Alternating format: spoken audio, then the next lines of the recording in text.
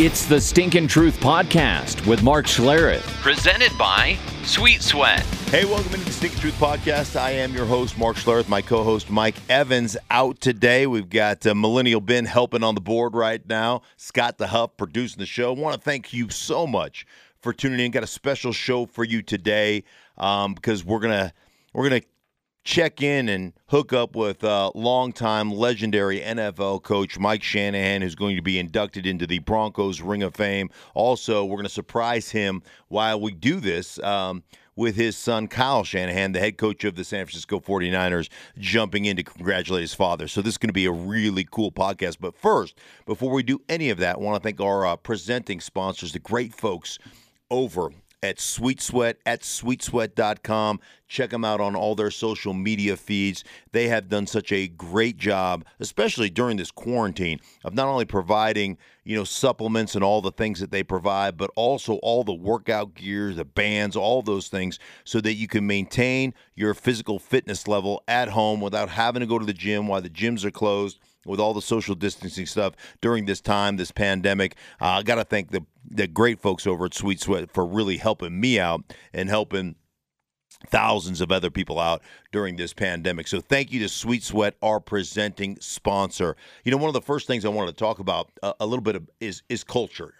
And, it's amazing, the report from the Washington Post that was released about the Washington Redskins. And, I kid, but what a tight ship Daniel Snyder runs, right? I mean, it's a bit like the Titanic, that tight of ship. But it's unbelievable to me that in 2020 we can have this kind of systemic, just sexism, harassment going on in a National Football League organization. And to me, that starts from the top. Culture starts from the top. I always talk just about establishing a culture and living that culture on a day-to-day basis, the importance of what you are doing from a cultural standpoint within any organization and how you run your organization. But I always think about it from the standpoint of landscaping. And when you irrigate, your property, when you irrigate your lawn, like water has the tendency to follow the path of least resistance. That's where it's going to go. And culture is very much the same. So if you have a path of least resistance, if you're not working on your culture every day, if you're not holding people accountable on a day-to-day basis, then culture erodes. And if you're not working on that every single day and you're not establishing that, I came from the Washington Redskins. That's where I cut my teeth in the National Football League.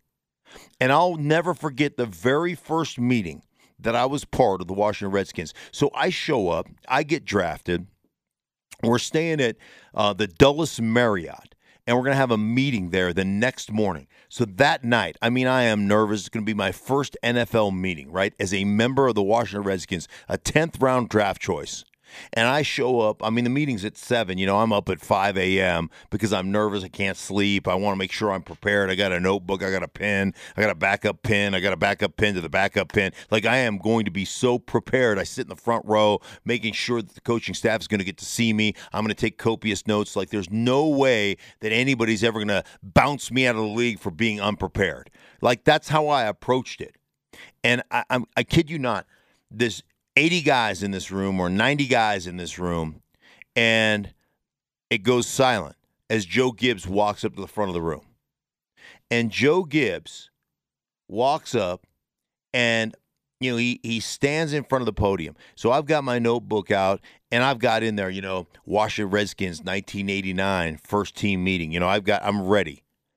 And so Joe Gibbs stands up in front of this group, and I'm expecting this kind of fire and brimstone, football 101. We're going to kick ass and take names. And that's kind of my expectation of what's going to happen during the course of this meeting.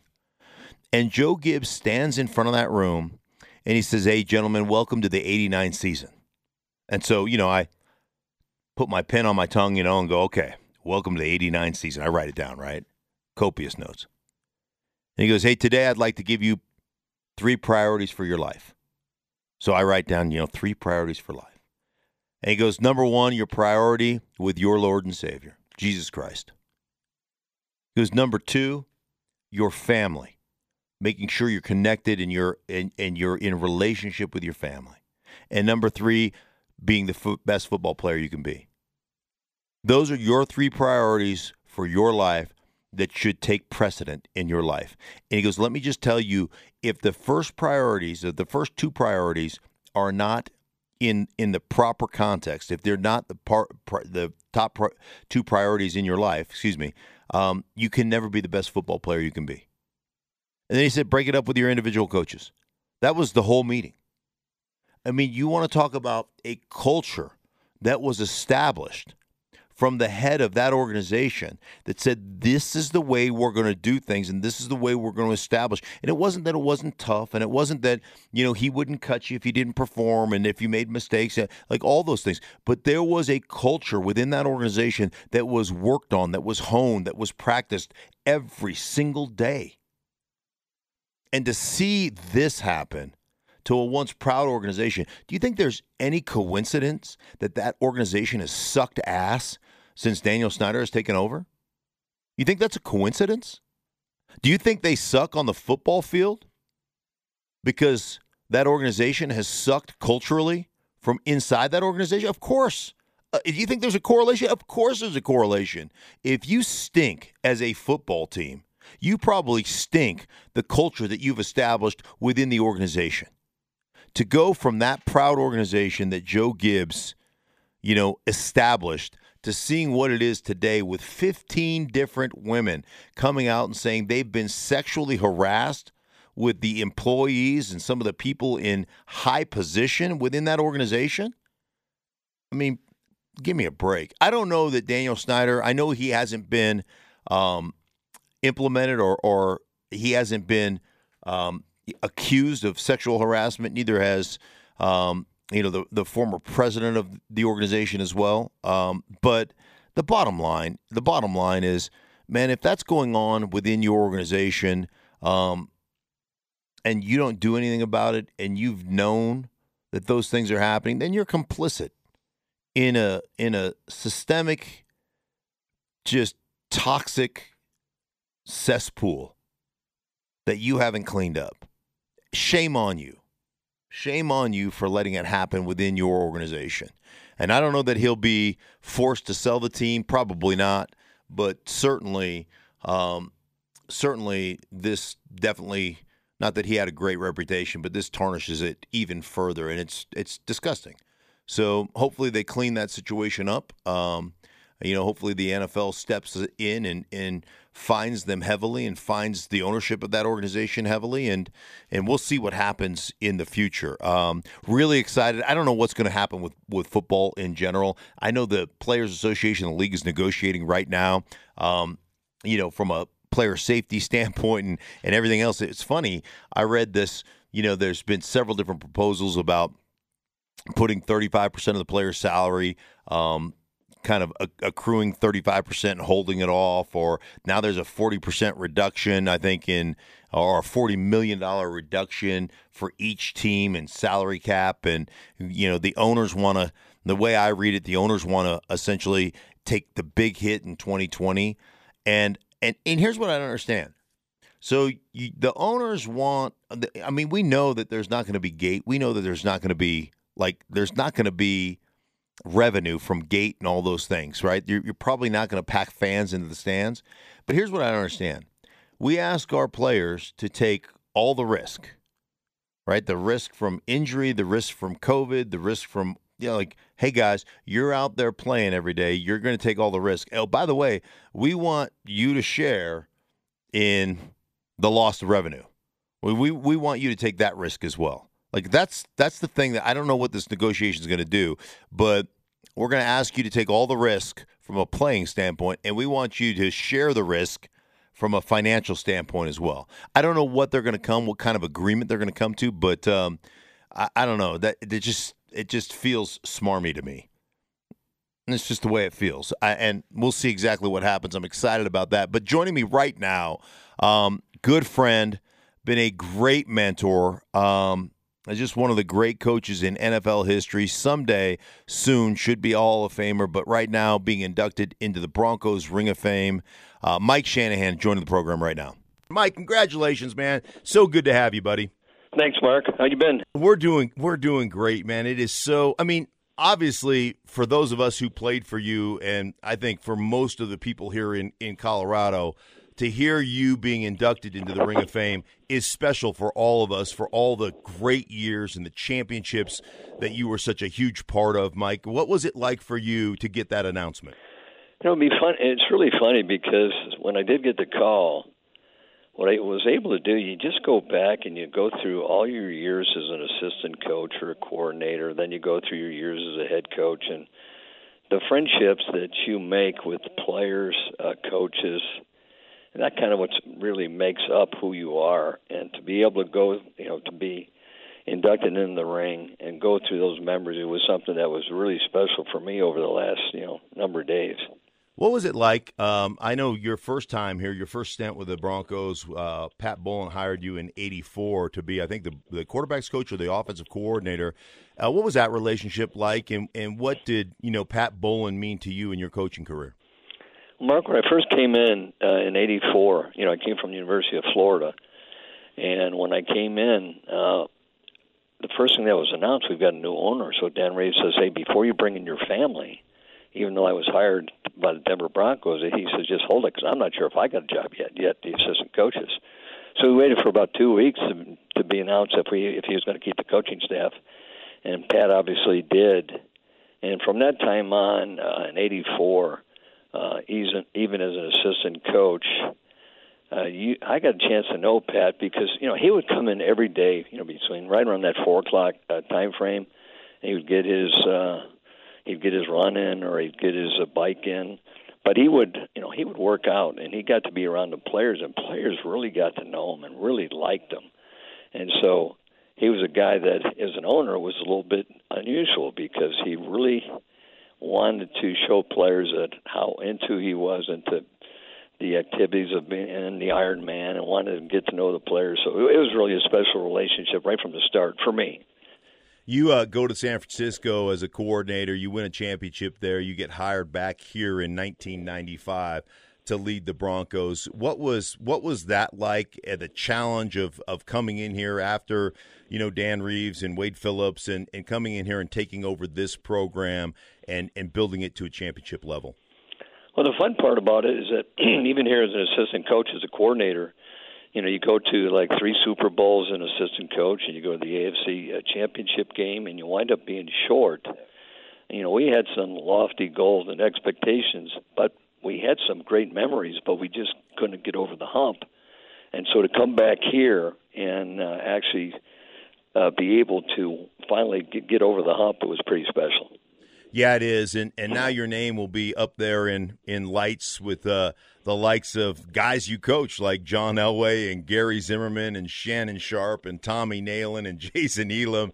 What is that like? Has that sunk in a little bit? Or I know the ceremony won't be for a year yet, but has it sunk in some of the names that you're going up there and that you'll be up there with for the rest of time?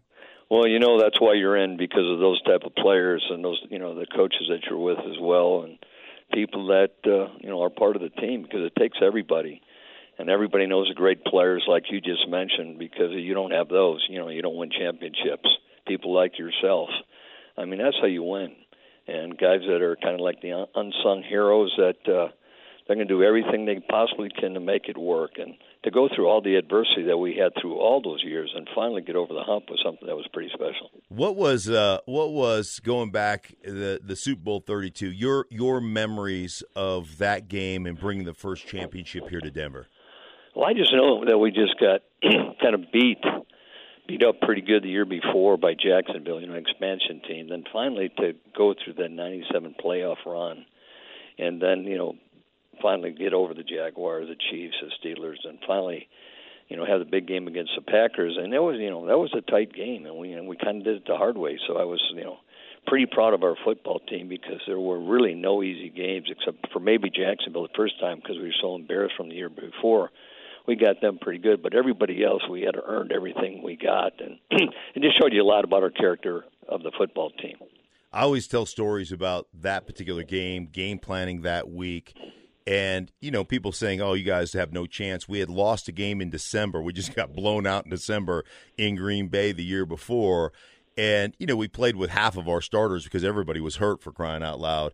And just the confidence we had as a football team, the confidence you had and you showed us as a coach, I think that's really, to me, what put us over the top. And when you would show us in film, like every time they get into this, every time we get into a slot formation, we bring Eddie Mack over to the weak side, we get in the slot, they exchange between the outside linebacker and the safety, and you showed it to us like 100 times. Like, this is what they do, and we're going to gut them. And I just remember running the first play. I think we ran 18 handoff, and was maybe the second play of the game, and TD goes for about 7-8 yards, and we're like, uh-oh, we got him. He's right. Like, that to me is the confidence that you gave a football team that was so cool.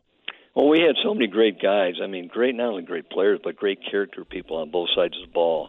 You felt like you had a chance going in. And when you took a look at how physical you were, and even though it was really an excellent football team, they were the top defense in the league, but we got after them physically, and I was really so proud of our football team after that game on how hard they play and how consistent they played. And anytime you have I think it was 4 rushing TDs in that game, and you kind of like dominate the line of scrimmage, that means we wanted it a little bit more than they did. Mike, we have somebody that wants to call in here and say congratulations to you. So, hey, just tell your dad what it means for you. I mean, I remember, like, you're the last guy to ever hold the cord in the Super Bowl, because then we went cordless, for crying out loud. It's been absolutely amazing. So what it means for you to have your dad inducted in the Ring of Fame here in Denver, Colorado. Hey, Dad, I know I've told you this personally before, but Stink wanted to make sure I got up here in California at 5:30 in the morning to get on and tell you on air. But, Dad, you know what I've said, how long overdue it is. You know how long I've been waiting to see this. And I'm just so happy it finally happened. And, I don't ever want to go in that stadium again without seeing your name up where it belongs. And I'm just so happy the next time I can go. I'm not going to go this year because we don't play there, but I know 2 years from now when I go, it will be up there, and it's something I've been personally waiting for a long time to see. And I know how happy it makes you, but it's long overdue. And growing up in Denver, just going back and forth, I really never lived anywhere in my life longer than 4 years. But I moved back to Denver 3 different times. I moved there at the end of my freshman year in high school, the final time, and that's when my dad was the head coach there for 15 years. But I left after 3.5 years to go to college. But Denver has always been my home, and I've always come back to there. And those 15 years in particular, just my 3.5 years in high school and coming there. And, we came from the 49ers, and I remember going to all 3 of those Super Bowls with the Broncos when I was little, just getting killed by the Niners, getting killed by the Giants, the Redskins. And I just remember it was like 13 years where the AFC never won. And I remember coming back to Denver as a freshman in high school, and I think they went 8-8 their first year. I remember next year they went 13-3, and then they lost to Jacksonville in the playoff round. And then I think they went 11-5 my senior year. And going into high school, going into my senior year, I remember going on the road with my dad to Kansas City for that playoff game, which that to me was whoever won that game was going to win the Super Bowl, because I thought the Chiefs were the best team with their defense and everything that year. And then they go to Pittsburgh and win. And I remember once they got to the Super Bowl, me as a senior in high school, I kind of had already celebrated, because I didn't think it was possible for the AFC to win, because they hadn't won in 13 years, and they just always seemed to get killed. The Bills going those 4 years in a row, and it was just kind of out of question for me at that age. And I remember being in my dad's hotel room on Super Bowl Sunday, and we were watching White Man Can't Jump, me and my buddy.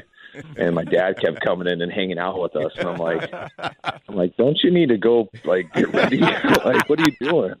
And he was just so chill and calm. And he's like, oh, no, we're good. We're so ready, and we're going to win this game. And that was the first time I was like, oh, I should kind of get into it. We really have a chance. And because the AFC didn't win. It was unquestioned at that time. And then to go to that game and just to watch the way it was, and with all our light O-linemen. They all smelled a little bit, but they were, I think they averaged about 288 pounds, and they went against the heaviest D-line in the NFL. I think they were 330, and it was the number 1 defense, and you guys just dominated them. And it was just I mean, I always said for so long that was one of my favorite days of my life because it just blew my mind. And I know how much it changed for me. And I just remember how proud of my dad I was.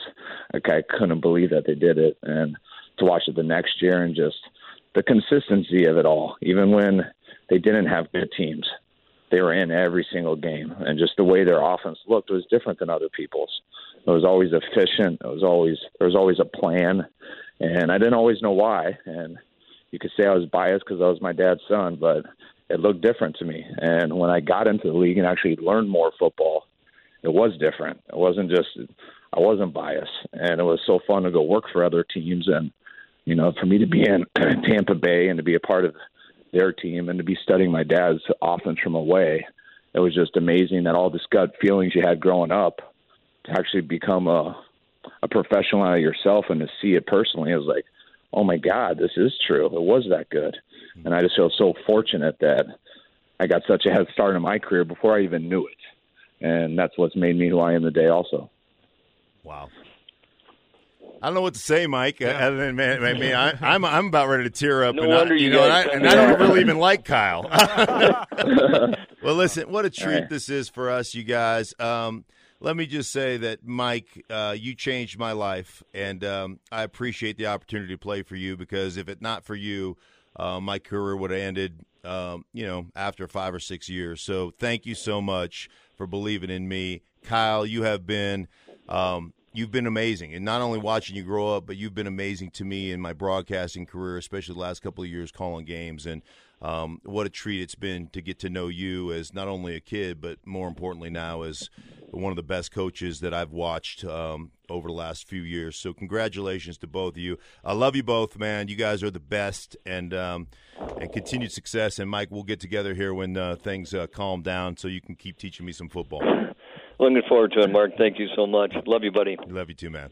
Always great to catch up with a friend and a mentor, and fun to talk to Kyle Shanahan, and fun to see the success he's had as the head coach of the San Francisco 49ers. Nothing but great things are going to happen with that franchise, continue to happen with that franchise. So really great to catch up. Hey, listen, for everybody involved in the Stink of Truth podcast, thank you so much for listening. Thank you so much for sharing the podcast. We really appreciate you guys. Mike will be back next week so that we can continue to do this thing. So appreciate you. Thank you so much. Thanks to our corporate sponsor, our presenting sponsor, great folks over at Sweet Sweat. Find out more at sweetsweat.com.